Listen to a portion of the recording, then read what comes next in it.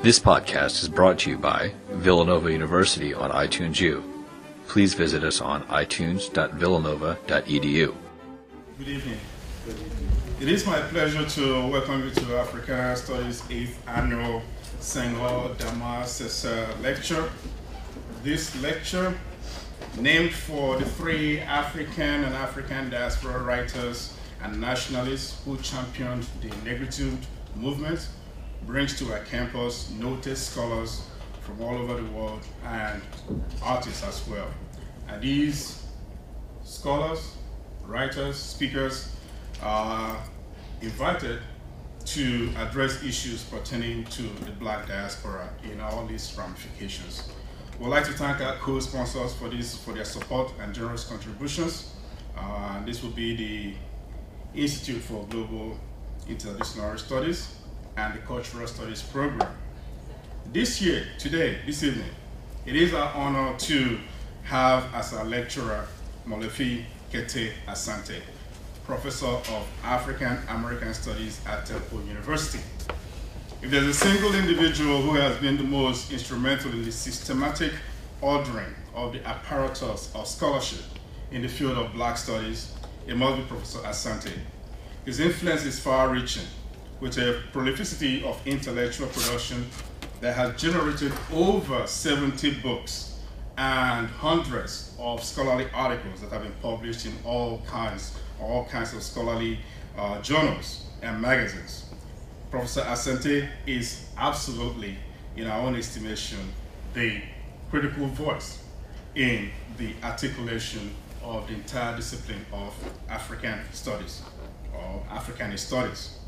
However, even with such prodigious intellectual output, Professor Asante's signal contribution to world knowledge is his position as the preeminent and founding theorist of Afrocentrism, a movement, a thought that insists on the study of Africa and African peoples through an African-informed paradigm.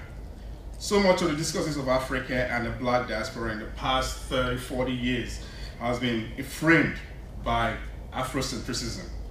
It's also to his credit that in 1987, Professor Asante created the first PhD program in African American Studies here at Temple University in Philadelphia.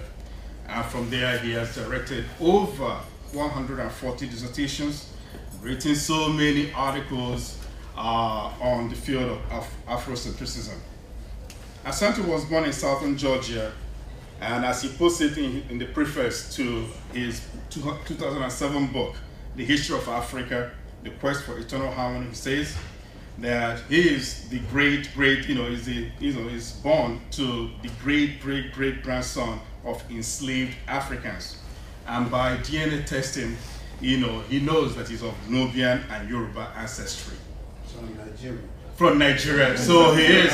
I'm right here, I'm introducing my kinsman, a fellow Nigerian. All right. And so, and not only that, but in terms of his academic journey, he got his bachelor's in communication from Oklahoma Christian College, his master's also in communication from Pepperdine, and his PhD from UCLA in communication as well, with cognate specialization in history. And you may be impressed to know that Professor Asante got his PhD at the early age of 26. And since then, he has published, like I said earlier on, over 70 books.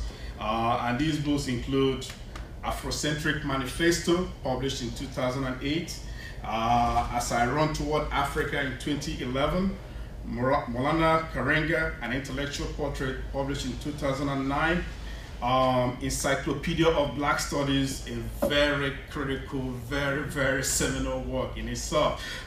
Encyclopedia of Black Studies in 2004, Encyclopedia of African Religion in 2008, and then these were both created with Ama Mazama. And there are so many, we can't list 70 books here, but the incredible thing about Professor Asante that he has indeed addressed just about every facet of Black experience, Black studies, Black intellectual production. And in addition to that, Professor Asante is also the founding editor of the Journal of Black Studies. He was the president of the civil rights organization, the Student Nonviolent Coordinating Committee chapter at UCLA. And in 1995, Professor Asante was made a traditional king named Nana Okru Asante Piasa, the Kyodomene of Tafo Akiem in Ghana. So we not only see, a very astute academic, but he is in every way a traditional and true African to the core. But not only that too, Professor Asante in 2003 was appointed to the African Union's steering committee for the Conference of Intellectuals of Africa and its diaspora. Ladies and gentlemen, this is one of the most privileged moments that I have to invite you to join me in welcoming in our midst Professor Molefi Asante.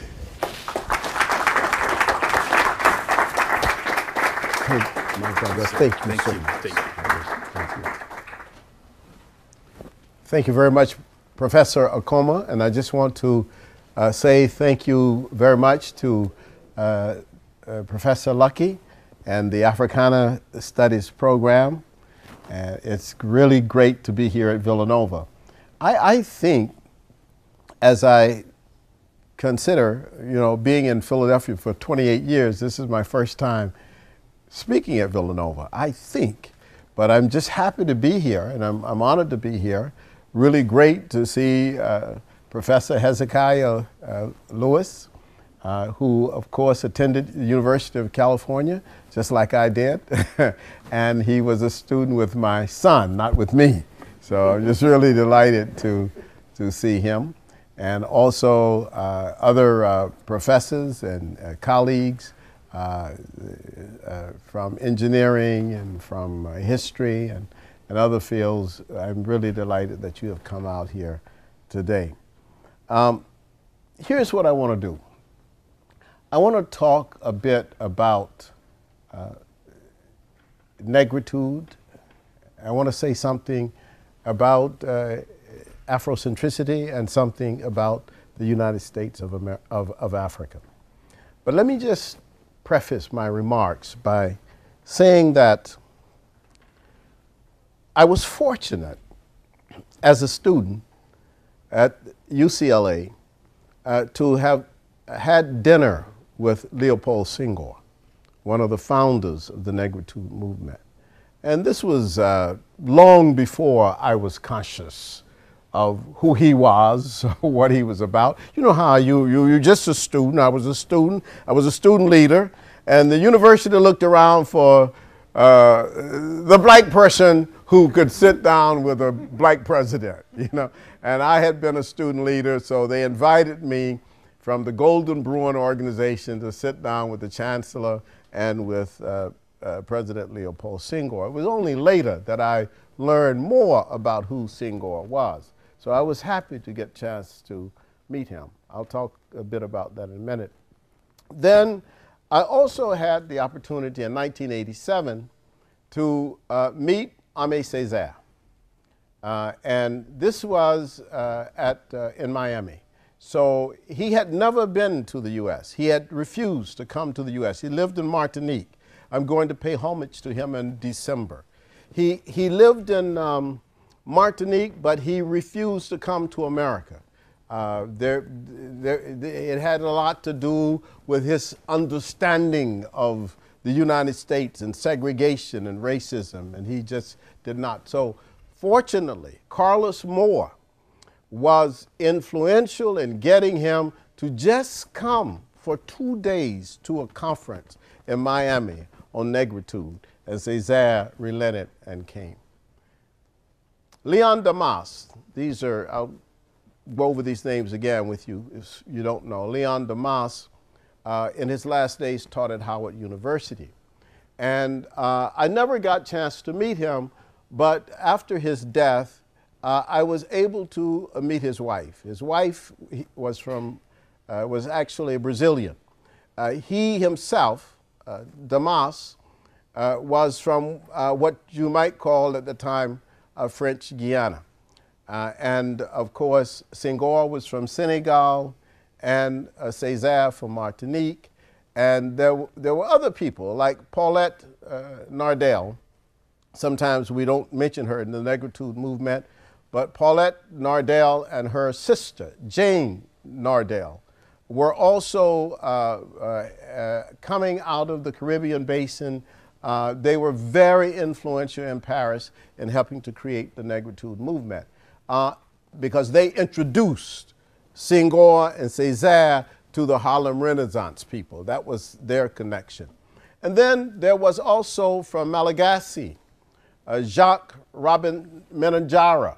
So what you have in the development, and I think there are two movements, just as a preface here, there are two general movements, in my judgment, in the African world that were ideological in their attempts to theorize the situation of African people in the continent of Africa and in the diaspora. One movement was the Negritude movement. The other movement is the Afrocentric movement. Those are two prime movements. Now, some people say that they are variants of the Pan-African movement, but it seems to me that sometimes Pan-Africanism is ambiguous. So even though it is ubiquitous, it's everywhere, and people talk about Pan-Africanism, but what it is very difficult to put a handle onto.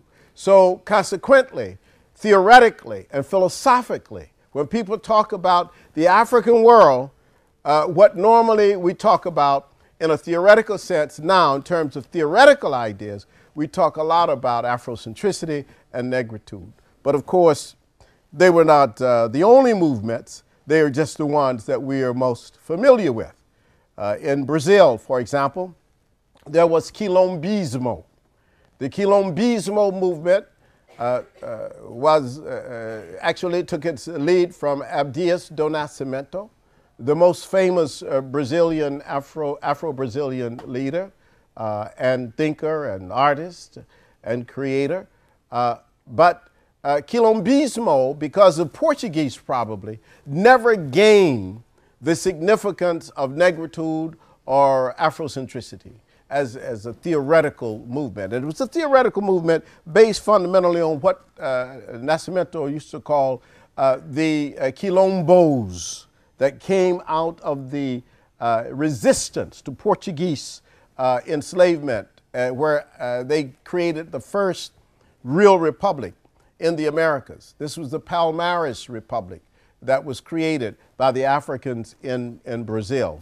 This was even before Haiti created its own independent republic. So there's a big movement around these ideas. These were ideas, first of all, in terms of Negritude, that came with the students. And all these movements are really student movements when you think about it, because the idea behind the Negritude movement was that you had all these black students studying in Paris in the 1920s and the 1930s. And what they were being bombarded with in the schools, and particularly at the top universities and the Sorbonne, what they were being bombarded with was French culture, French culture, French culture, French culture, and they saw the negation of Africa every day. They were just being beaten down, beaten down. French culture is this, French culture is that, French culture is beautiful, so it was almost as if Africa had no culture. So these students, I can mention this to you, but you probably have never seen one. These students had a mimeograph machine. Dr. Lucky knows about it. You see what I mean? You can say, but y'all know nothing about mimeograph machine. This is a whole different age, right? Really, you may know. How many of y'all, raise your hand, how many people know about the mimeograph? It's very telling. This is really amazing. The mimeograph machine was a machine that you would type on. You would type on a carbon and then you would put the carbon on a cylinder, and then you would run papers off. That's how you got your copies. You would run them off, and your hands would get all inky and and so on. But but what the students did in Paris, that's what they did. They created a journal, and they began to publish poems, literary pieces, and they call this. They call this movement Negritude, which in English, most people translate it as blackness. They said, this, we want to express ourselves. We want to be ourselves. Césaire said, for example, in 1987, when he was reflecting on this, he said that Negritude was a revolt. He said we were looking for a revolt. We were looking for sanity. We were looking for some way to save ourselves. So we revolted against this absolute persistent push of French culture. And they said we were crazy. In fact, what some of the French writers wrote about the Negritude movement was that it was surrealism. That really these African writers were just really playing. They were just trying to put things at odds with each other, but they were not really serious. But Césaire argued that when I say that my worst day is a white day, I'm not being surreal, I'm telling the truth. I'm talking factually. So this was really a new use of language that had entered the vocabulary, the lexicon of French thinking and writing, and people were amazed at, wow, what is all this about? And he says in the end that the revolt is not an end in itself. The revolt also leads us somewhere. It is not a dead end. It's not just reaction for the sake of reaction. And this is what's beautiful. It leads us, as African students in Paris, back to ourselves. That is the key. That is fundamental. We go back to ourselves. Now, a few years later, of course, in the United States, we had in the 1960s large numbers of African Americans going to major universities for the first time. There had been African Americans at major universities before, but not in such numbers as in the 1960s. And in the 1960s, these African American students found themselves almost in a similar position as the blacks in the French universities in the 1920s and 30s. It's like, what is the relevance of us learning about dead white heroes and dead white philosophers, and we don't even know our own philosophers? Which was a big question. And so the reaction to that was black studies. This is where we came up with black. We said, wait a minute, there has to be another way. There are other things in the world other than just simply looking at Western civilization. There are other people who have thought. I mean, the philosophers of ancient Africa like Dwarf and Amenemhotep and Ptahhotep and Imhotep and Akhenaten and Kununurp. These philosophers, they existed before Socrates and Plato and Aristotle. Why don't we study them? They were raising serious questions about the fundamental basis of education in America. So out of that experience evolved black studies, Africana studies, African American studies. Let us begin to examine from a standpoint of African agency the new realities. We can examine everything from that. Architecture, engineering, drama, health, social work. And so out of that, we used to call it the black perspective. I was the first director, permanent director of the UCLA Center for African American Studies. And at that time, we wrote a document called Education from a Black Perspective. Because we didn't have Afrocentricity as a concept at that time. So we just said from a black perspective. Let us examine communication from a black perspective. Let us examine psychology from a black perspective, what answers do we get? Are they different answers? These were serious questions. So Afrocentricity was about the establishment of agency on the part of African people when it came to information and knowledge. Now, here's how this all relates to the United States of Africa. Over the last 15 years, I've been engaged with the question of African unity. But, of course, this is a long-term discussion, and it's been going on for much longer than me. And when you look back at the 1948 statement by Cheikh Anta Diop, the preeminent, in my judgment, the preeminent African scholar of the 20th century, wrote in Présence Africaine, one of the outstanding international journals out of Africa. He wrote a question about African Renaissance, and he wanted to know when and how shall we speak of the African Renaissance. And his whole premise was that you cannot speak about an African Renaissance unless you first understand where Africa has come from in terms of its current construction, but also have some basis for cultural unity of Africa. And so these two things, what had happened to Africa? I mean, when you look at Africa today, you can say, wow, there are 55 countries that are identified on the map of Africa. But those 55 nations that are identified have been created, for the most part, by colonial interests. Europeans created those 55 countries. Take Nigeria, for example. Africans didn't create that. This is created by Europe. Kenya, created by Europe.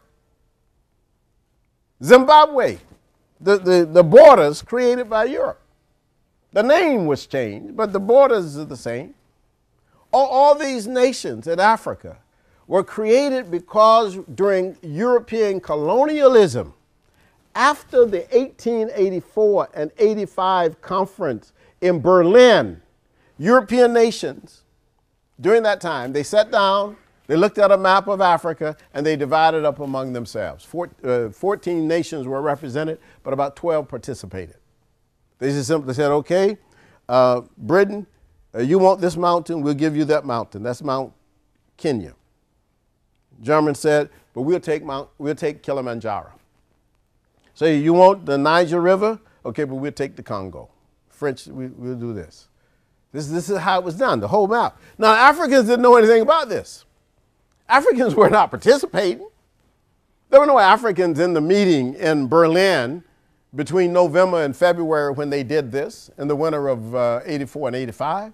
They just sat down and said, okay, we are the major powers in the world, and let's look at the African map and let us decide, as one of them said, King Leopold, how to divide this magnificent cake. That's what they saw in Africa. It was a cake. You just cut it up like a pie. Well, pie, more evenly, like a cake.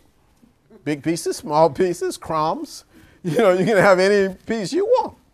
This is the way they did it. And when they did that, then they went to Africa and they imposed those kinds of principles on the African continent.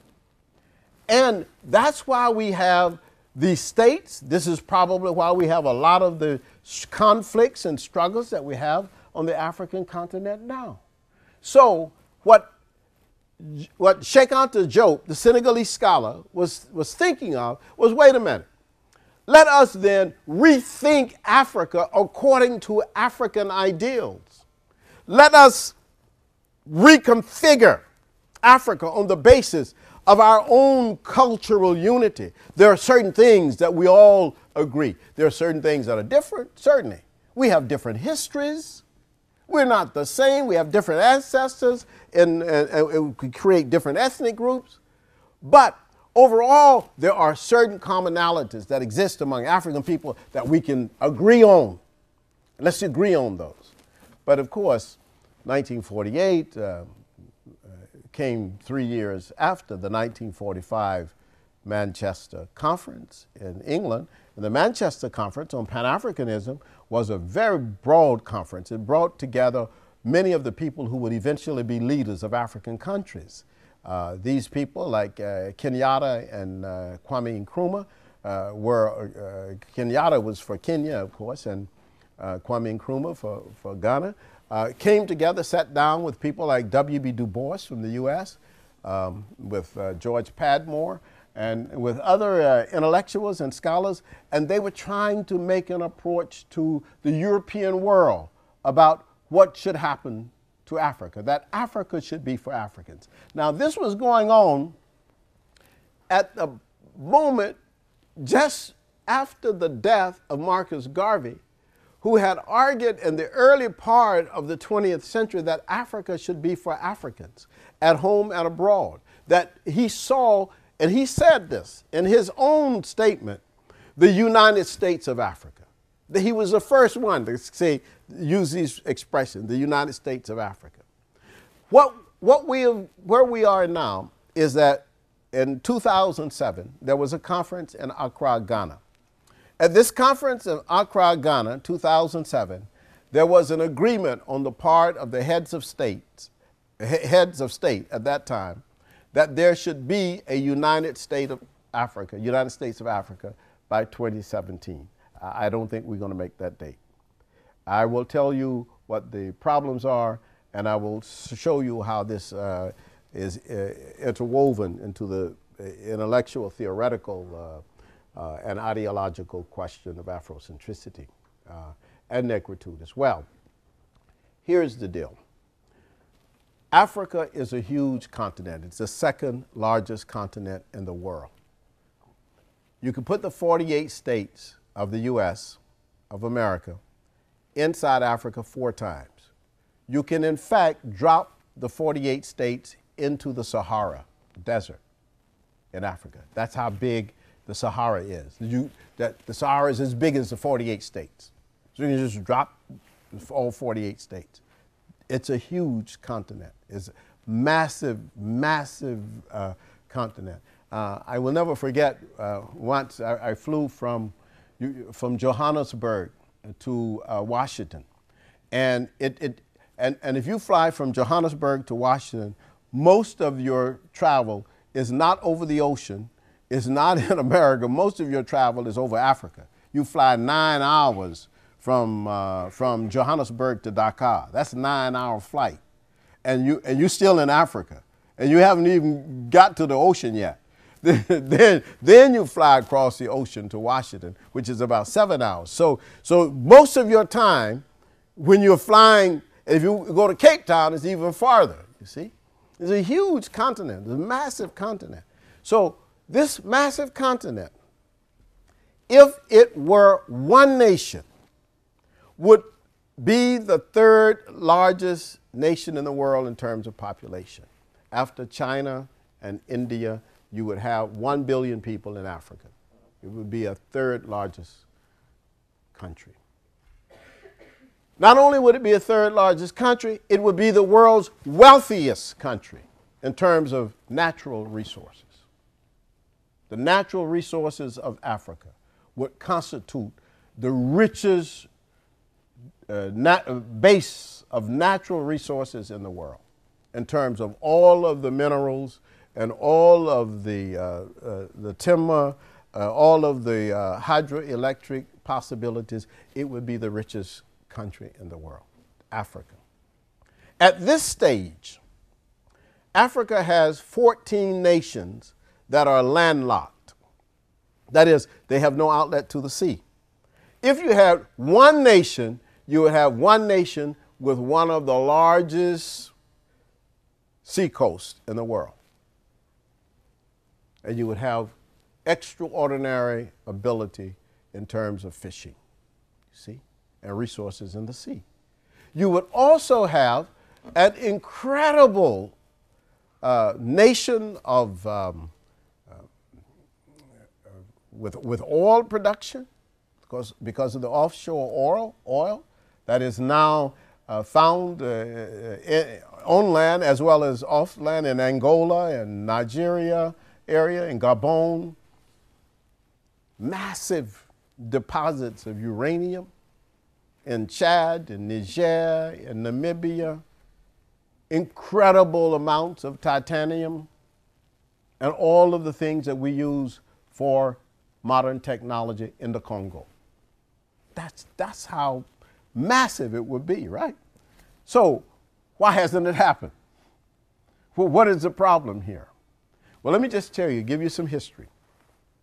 In 2002, there was a recreation in Africa of something, well, there was the end of something and the creation of something. There was the end of the Organization of African Unity, an organization that had been created in the early 1960s, I think 1963, had been created in the 60s, led by Kwame Nkrumah, Nasser of Egypt, and Haile Selassie of Ethiopia at the time. And their idea was to have an Organization of African Unity for two purposes. The first purpose of this organization would be to rid the continent of Africa of white colonial influence, to make sure that every country is free and independent. That was their first task. The second task, according to their charter, was to make sure that they moved toward the unity of the African continent. They succeeded on the first task. They were able to completely eliminate colonial rule in Africa. With the end of apartheid in South Africa, the continent was free. They had set up committees for this. They supported the resistance movements and the guerrilla armies. They did a great job on that, but they did not move toward unity. And so, in 2002, they decided that what they had to do was to abandon the OAU because the OAU did not have enough power in its charter to basically pressure the nations to come together. So they abandoned it and they created an organization that's called today the African Union. The African Union has one mission, and that mission is to bring about the United States of Africa. That's its only mission. Now, of course, there are always obstacles and there are always detractors. And there have always been people, since it was created in 2002, who attempted to divert it from its original intention. And you still have these people on the continent of Africa. I worked with the African Union. Actually, there is a conference coming up next month in Lomé, Togo, on the same question. So this question is and I've been invited to come and talk about, what kind of system should we have? Should we have a federal system? Is federalism a possibility and that kind of thing? But here's what the deal is. The problems are solvable. One problem, people say language. Africa has more languages than any other continent on the face of the earth. More languages are spoken in Africa. Over 2,000 languages are spoken on the continent. So what language will we choose? That's a big issue, right? But that issue, fortunately, has been resolved. They've selected 4 languages. 4 languages have already been selected: French, English, Kiswahili, and Arabic. Those are 4 languages that have already been chosen. So that part is resolved. The other part is, if you travel in Africa today, if you go from one country to another, you most likely will have to have a visa. So I ran into that problem myself, trying to go from Senegal to Cote d'Ivoire. Big problem. Try to go from, if you want to go from France to Cote d'Ivoire, you don't need a visa. If you want to go from England to Nigeria, you don't need a visa. But try to go to Nigeria from Congo, you need a visa. So it had to wipe away this idea of visas. And not only, and this is moving now on the continent, because ultimately there should be one passport. The passport would say Africa. And if the passport says Africa, it means you can travel anywhere on the continent. You don't have to, I mean, it's just like when people go to Europe. If you go to Europe and you land in Spain, you can go to any other country you want to. You're free, because basically the European Union has made it possible. You can travel from Spain to Sweden, no problem, because you've been admitted into Spain, so you can go anywhere you want to. In Africa, that is not yet the case. That has to be the case. And if people live on the continent, they ought to be able to travel freely over the continent. That's an issue that is still need to be resolved. But here's another problem. The problem now is that there are so many bilateral agreements between African nations and European nations and America and China. They all rushed to make these bilateral agreements, I believe, with African nations once they heard that Africa was thinking of becoming one nation. So what does that mean? That means, okay, if the U.S. has an agreement with Nigeria for oil, what does it mean if you have a United States of Africa and you have one country? And Nigeria is just one government in that country, one state in that country. Is that, do you have to break this agreement with Nigeria and the United States and renegotiate an agreement with the United States of Africa, with another nation? So the United States, China, Britain, France, many other nations quickly moved to basically tie up the African nations in bilateral agreements. China, for example, went to Zimbabwe and said, okay, we'll give you $9 billion for your railroads and your highways if you grant to us a long-term lease to look for minerals in your country. So what do you do when Zimbabwe now is not a country, it's just a state? And the country is the United States of Africa with a central government. What happens to that agreement that Zimbabwe has made with China, or that Congo has made with China, or Guinea has made with China? These are countries that made the $9 billion agreement with China. So China made $9 billion agreement with about 8 African nations, you see? So we give you $9 billion. And this is amazing, because you remember, the United States has never given the whole continent of Africa, outside of Egypt, has never given the whole continent of Africa $9 billion. But China goes from country to country making deals for $9 billion. My wife and I were in Congo, Kinshasa, DRC. And the DRC, they announced in the newspaper, China, make a deal, $9 billion. Right? So $9 billion is visible. This is just for background information. American aid is not visible in Africa. You can't see it. $9 billion, you see highways, stadia, you see railroad stations, you see buildings. American aid really is a different kind of aid, and it's a different kind of philosophy. In fact, most people argue that America's aid is really aid for American workers. In other words, America says to Senegal, we'll give you $500 million, but the $500 million, you would have to spend it in the U.S. We will give you $500 million, but $100 million will be for consultants from the U.S. We'll give you $500 million, but you got to buy everything from Caterpillar. You see? So it's a different relationship. But these are all these nations do the same thing. I mean, different relationship. The Chinese, they give you $9 billion, and then they bring the Chinese in your country to build it. And they build their own village, own community. They bring everything. You see? This is a different way of looking at this. But for Africa, the complication grew deeper over the last 10 years. Here's why.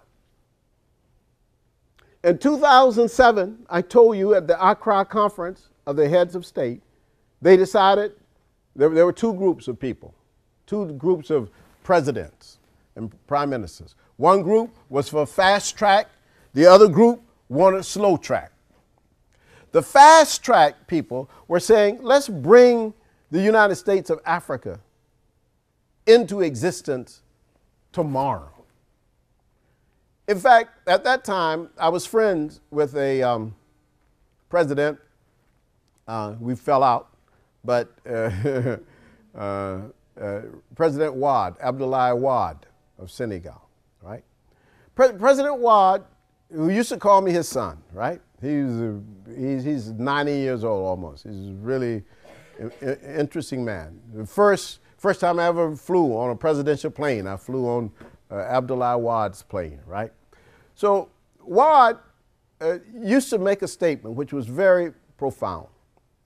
If we could, and he would say this to the meetings of African presidents, if we could bring about the United States of Africa, I would gladly become a governor of Senegal tomorrow. That's what, and that it just rang, it was just a powerful statement. Can you imagine president of South Africa or Sudan?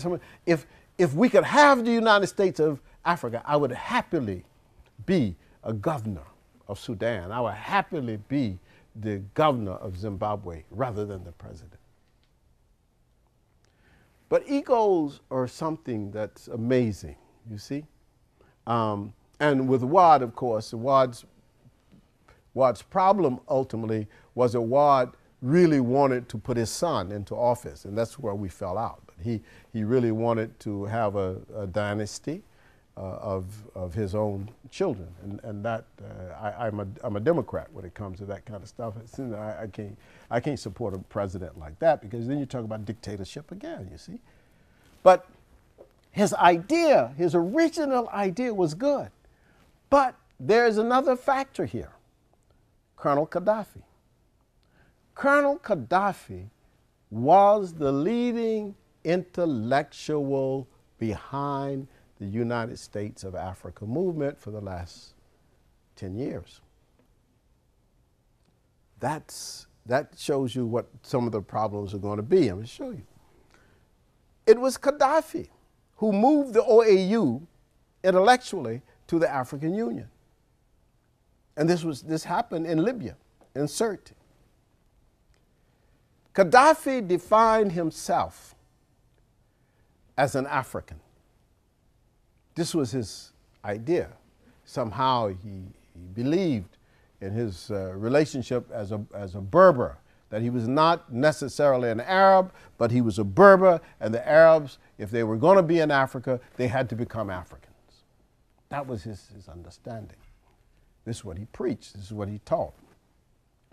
Now, in 2007, at a conference in Conakry, Guinea, he announced that he was going to try to force the AU to move toward the United States of Africa.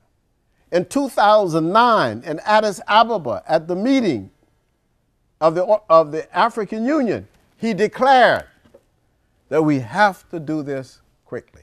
But as I said, but there were those people who were gradualists. They said, we can't do this. In fact, one of the gradualists is a friend of mine, Thabo Mbeki, who was president of South Africa.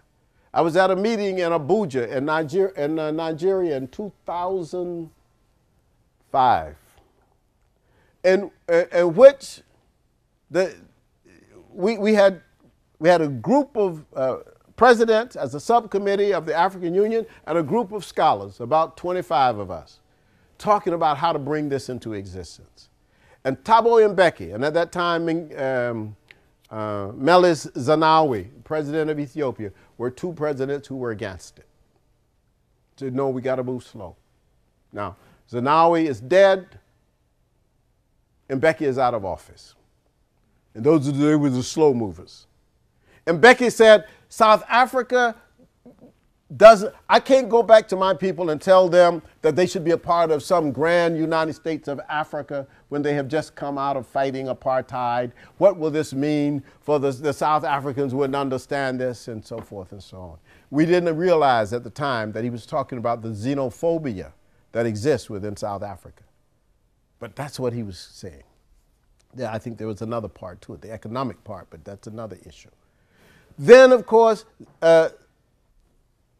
Zenawi from Ethiopia was saying, Ethiopia is an ancient country. We have our own identity. We've existed for thousands of years. How could we become a part of a United States of Africa and just be a state in the continental union of Africa? He says, I can't tell my people that. And then, of course, you had all the other people, even Nigeria, pushing, we can do this. We have to do this.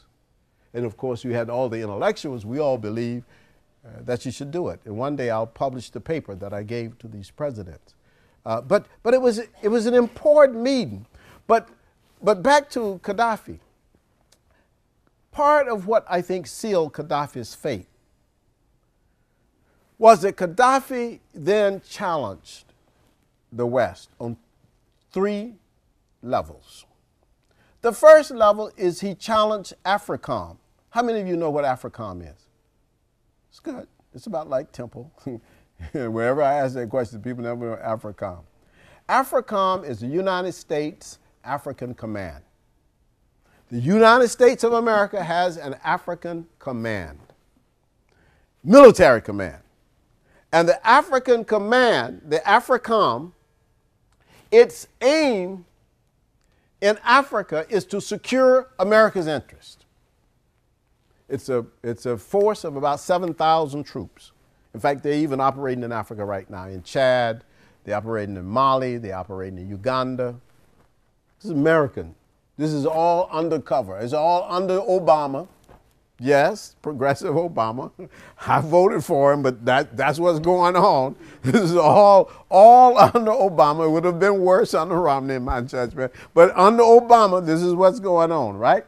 You have these American troops in Africa, undercover, in many different places, all right? You look it up. Look up AFRICOM and look up the operations of these teams, specialized teams of 50 or 100 or 20 or sometimes 12 people operating in Africa under the cover, all right?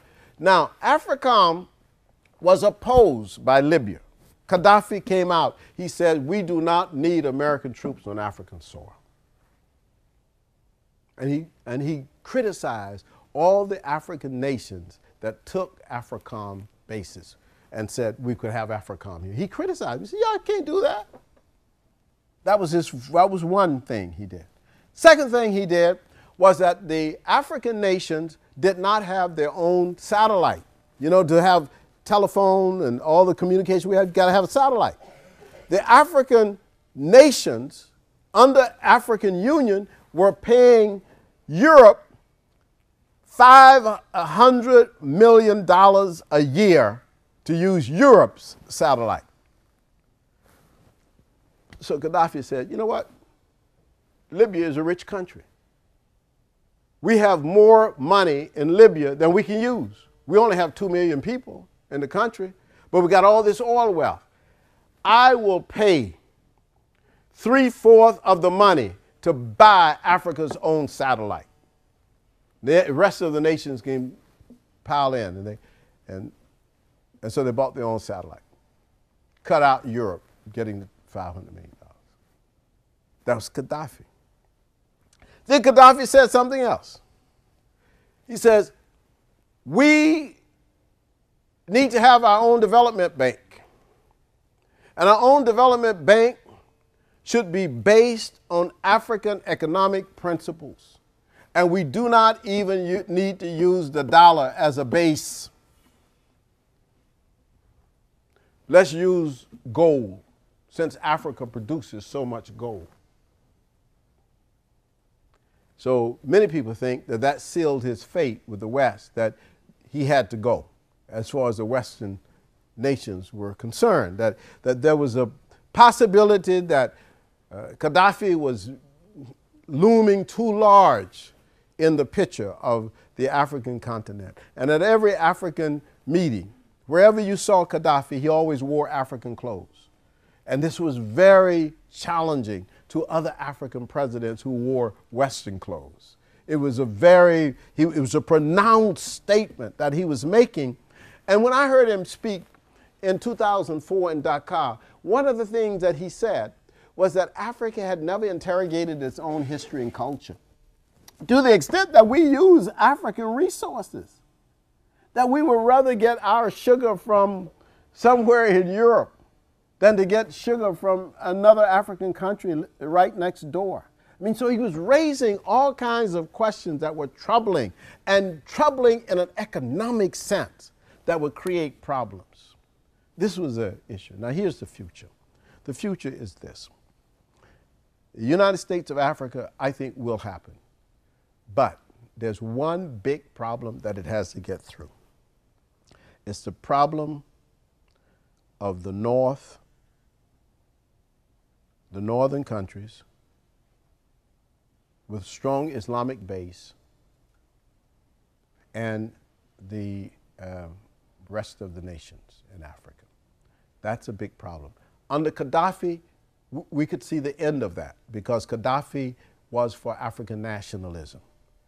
There is no leader in any of the northern countries, Morocco, Libya, Tunisia, Algeria, Egypt, no leader of any of those countries that I can see over the last couple of years that I could consider an African nationalist. It was only Libya. Algeria, to a certain extent, carried by Libya at one time, but only Libya that took a strong African position. And because of that, there are many other nations, like South Africa particularly, that look very, they're very concerned about, bringing in these 5 countries in the north into a United States of Africa. What will that mean for the future of the African continent? Some people say we should just simply have a black African United States of Africa. Just only the black nations that claim that African identity. Other people said no, Marcus Garvey and Nkrumah, particularly Nkrumah, they wanted the entire continent to be one. And so that's a hurdle that I have not seen an answer to that hurdle yet. I mean, I think that in Lomé and Togo, we will be discussing some ways to sort of challenge this idea that you can have a United States of Africa that would bring in all of these nations. Some people raise the issues of ethnicity, but we always say that ethnicity is not a major problem when you look at, for example, India. India has many ethnicities. China has many ethnicities, even though, of course, in China, the Han are the largest ethnicity. But there are many ethnicities in these countries, and yet they have their United Nations, you see.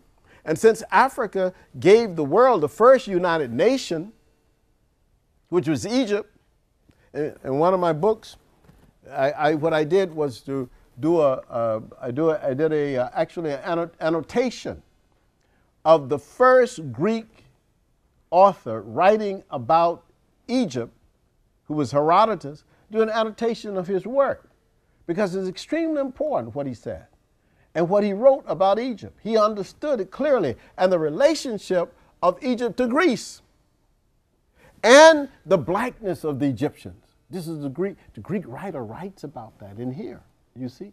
So part of this whole question of Egypt was that when it was developed, and why it was called the world's first nation, is because the king Menes from the south of Egypt went along the Nile River, and he conquered one ethnic group after another until he conquered 42 ethnic groups. And he molded them into one nation. That never happened before. Before, you had kingships, you see. People were king of their own particular group. You had clans and so on. He molded these people into one nation where you had a paramount king, and then you had different provinces. So I guess in the end, the way Negritude operates is that Negritude itself was not merely a revolt, but as I said to you at the beginning, it was a return. It was also pointing us to our past. In the Ghanaian expression of Sankofa, return and fetch it, return to the past, find the source, return to the source. That's what the revolt did for Africans during the Negritude movement. Afrocentricity simply became the engine and is now, I believe, the principal driving force, philosophical driving force for Pan-Africanism. Pan-Africanism is an empty shell without the substance of African agency, and Afrocentricity provides African agency. That is the source of all of this. So I want to say thank you very much, and I appreciate you for listening. And I will take any questions. I think we have time for questions. Some questions, and I know Dr. Coma's class, I think you all get out at 5:15, so I do not want to make you feel like you are going to be kept captive, but we do want to get some questions, and we have at least about 15 minutes. Yes. Yes, sir. Professor Sanchez, I'm wondering about the way you identified Muammar Gaddafi. Yes. As at least somebody that demonstrated himself to be a leader in terms of trying to advance the idea of United States of Africa. And that is indeed, you know, he has quite a clear track record of doing that, advocating that for the longest time. But how do you marry that? I know his past, you know, but how do you marry that nationalist drive on his part with at least what was also established as his very dictatorship, you know, his dictatorship, you know, in Libya, you know? Do you see any kind of contradiction? Oh, yes. Okay, I'll come back to that. Yeah, I thought you were going to ask my friend. I have a friend in Nigeria, Chinwezu. I don't know whether you know Chinwezu. He's a very good friend of mine, and he and I have gone back and forth on Gaddafi. But it's not about the dictatorship that he's raised questions. He's raised questions about what he considers to be the Arab expansionism. But that's another question. But in terms of the dictatorship, I've only been to Libya once, and I don't know. I mean, I wasn't close. I can't say I was close to Gaddafi. My wife and I saw him once and twice. I saw him twice. We saw him once in Dakar at the inauguration of President Wade. Now, here's the thing with Gaddafi, is that Gaddafi had created in Libya, and most people in America don't know this, he had created in Libya basically the most advanced state in Africa. You're right, he served, what, 40 years or something, 42 years, something. But if you look at the Libyan people, you have to look at where they were when he became leader of Libya. I mean, it was a backwards country. It was basically, had been a long time a colony of Italy and the US. And the people had very limited education. But by the time he was killed, Libya had free housing for people. Everybody had free housing. You had free education in the university, up to the university system. You had free health care in Libya. People in Libya had jobs. They had so many jobs in Libya that they had to import people to work in Libya. And that's why so much chaos happened afterwards, because there were people trying to get out of Libya during the war to go back to their own homes and their own places. But in terms of the dictatorship, it was a dictatorship. Here's what I say about, even though I'm a Democrat, in terms of, with a small d, And sometimes I vote with a big D, but there's no problem. But here's the thing I say about it, that I learned this in political science class when I was a student.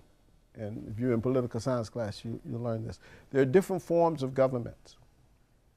There's no form of government that's perfect.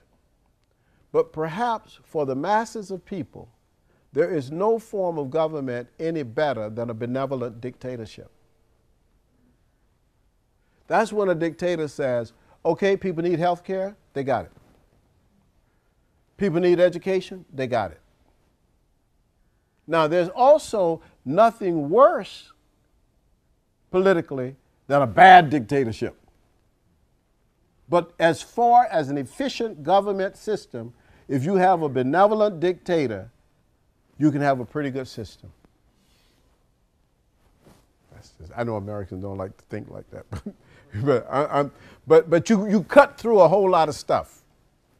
You know, you say, and of course, what that does, of course, is it creates a system like, as I said, like Libya, where you had the best roads in Africa. You had,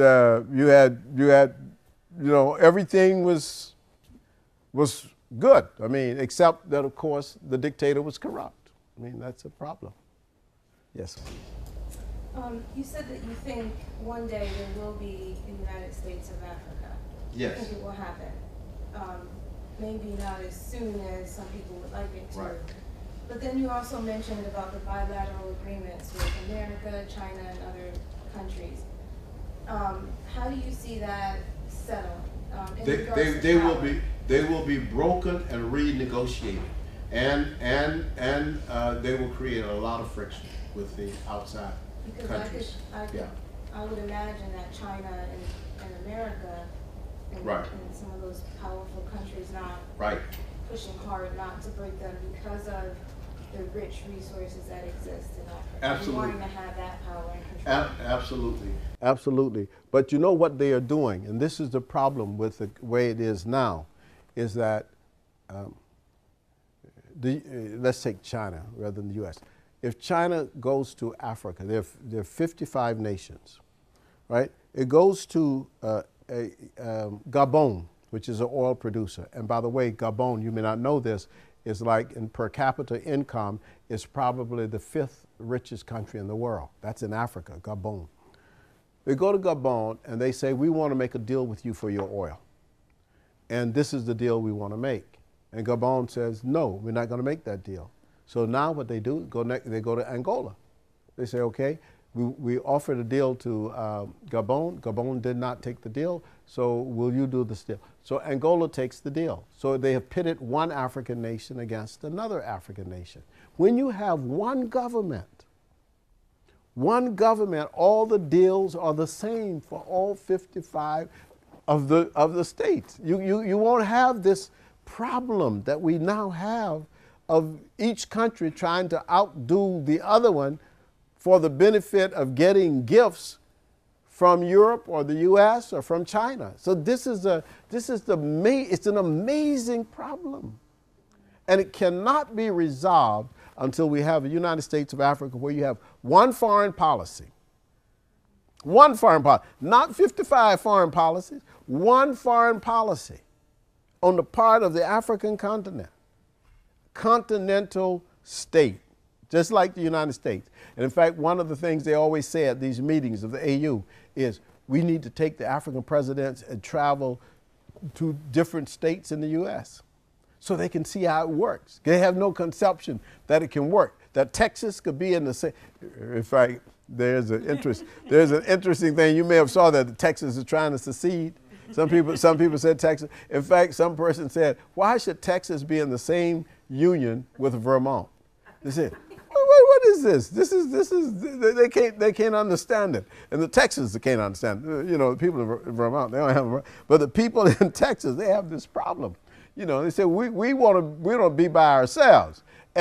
But there are places in the U.S., when you start looking at it, that there are great variety of of attitudes in this country. I mean, the state of Washington, the state of Washington is in the same union with Mississippi.